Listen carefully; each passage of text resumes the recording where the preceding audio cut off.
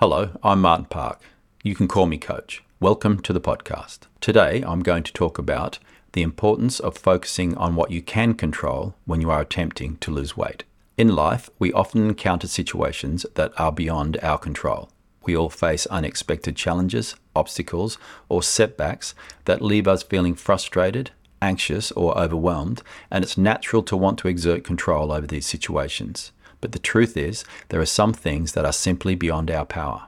And when it comes to improving your health and losing weight, it's easy to get overwhelmed by the sheer number of factors that can influence your possible success or failure, as there are so many things outside of your control, such as genetics, hereditary, hormones, and external stresses, that if you allow yourself to focus on them, you may feel like it will be impossible for you to make any progress at all.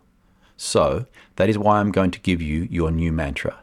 And that mantra is, as of now, I'm only going to focus on what I can control. But what does that mean? Focusing on what you can control is basically a mindset shift that can help you regain a sense of authority and purpose in your life.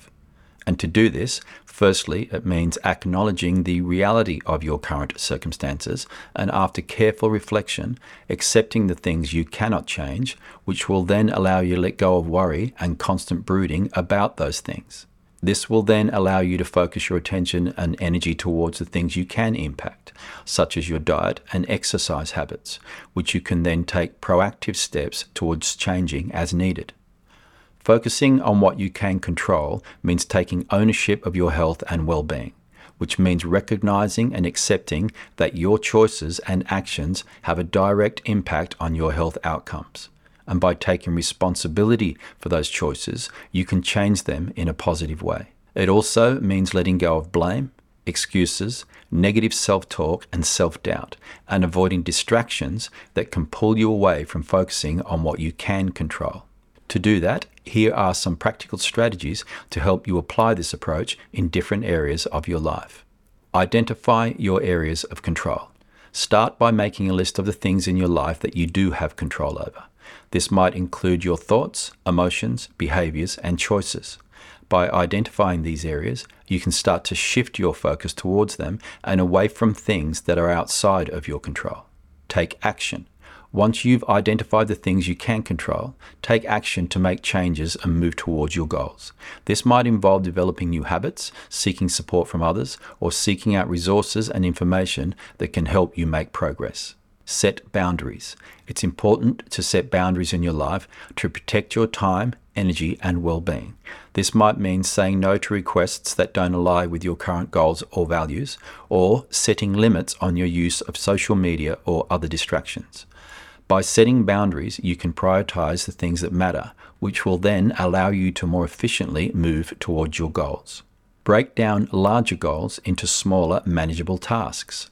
If you have a larger goal, such as losing 50 pounds or running a marathon, it can be overwhelming to think about all the steps you need to take to achieve it.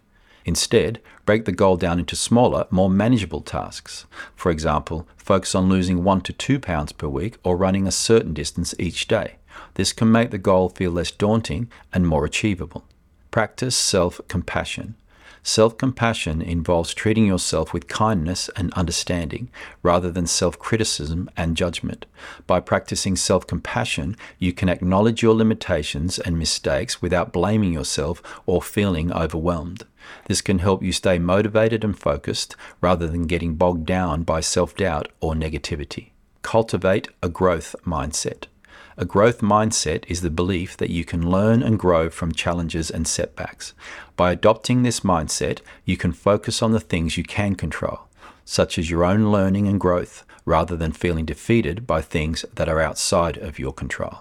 There may be obstacles and challenges along the way, but finding healthy coping mechanisms and surrounding yourself with supportive people, you can overcome these challenges and stay motivated on your health and wellness journey.